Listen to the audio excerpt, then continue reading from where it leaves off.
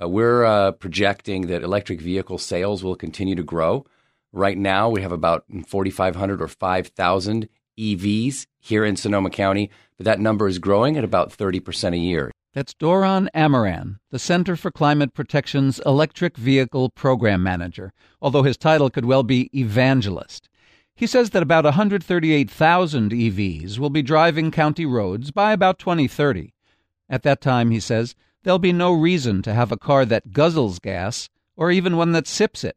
EVs are better cars in that they have a lot less moving parts. They are faster. They don't have transmissions, so you don't have all that clunking of shifting. It's just a swift, fast ride.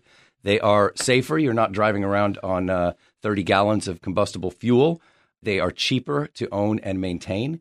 And overall, they are, of course, a huge win for the environment in that they use electricity, which is already cleaner than fossil fuels, and is only becoming cleaner year by year as we roll out more solar, wind, and other renewable energies. Now, our family just bought a new car, and although I'd love to give up pumping gas, for a lot of reasons, our favorite brand doesn't yet have an electric model. If you're very tied to a particular brand, you may or may not be in luck.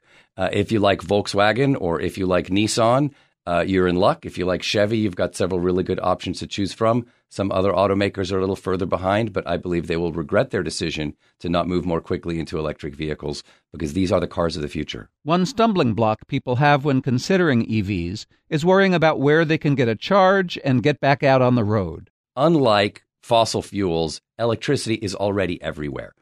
You have electricity in your home. I have electricity in my home. We have electricity here at KRCB Radio. There's anywhere where there are people and roads and buildings, you have electricity. So the availability of the power is not the challenge.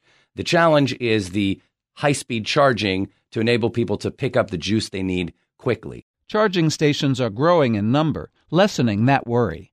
Another reason that some people shy away from electric cars is so-called range anxiety. Early EVs just didn't go that far on a charge. But that's changing, too. People are nervous. I won't be able to get where I need to go. Well, if a car can go 200 miles or 300 miles, that concern becomes a lot less. You can easily drive to San Francisco and come home without having to worry about picking up a charge. So what's happening as far as range is the ranges of cars are increasing. Why? Because the prices of batteries are falling dramatically. That's the only limitation on the range of an EV is can you afford to put enough batteries in it and keep the price point at a place that people can afford to buy the car. On September 9th in Santa Rosa, Amaran says that he and other electric car owners will be answering questions like these at a free public event. What does it mean to charge your vehicle publicly? What's the range really like? Do you really get range anxiety? How fun is it to drive an electric car? The answer is very fun. No, I don't get range anxiety. So come on down to Drive Electric Day on September 9th. That's at Courthouse Square in downtown Santa Rosa. You can test drive a whole range of electric cars for free.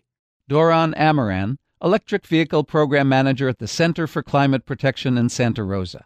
I'm Steve Mencher for KRCB's North Bay Report.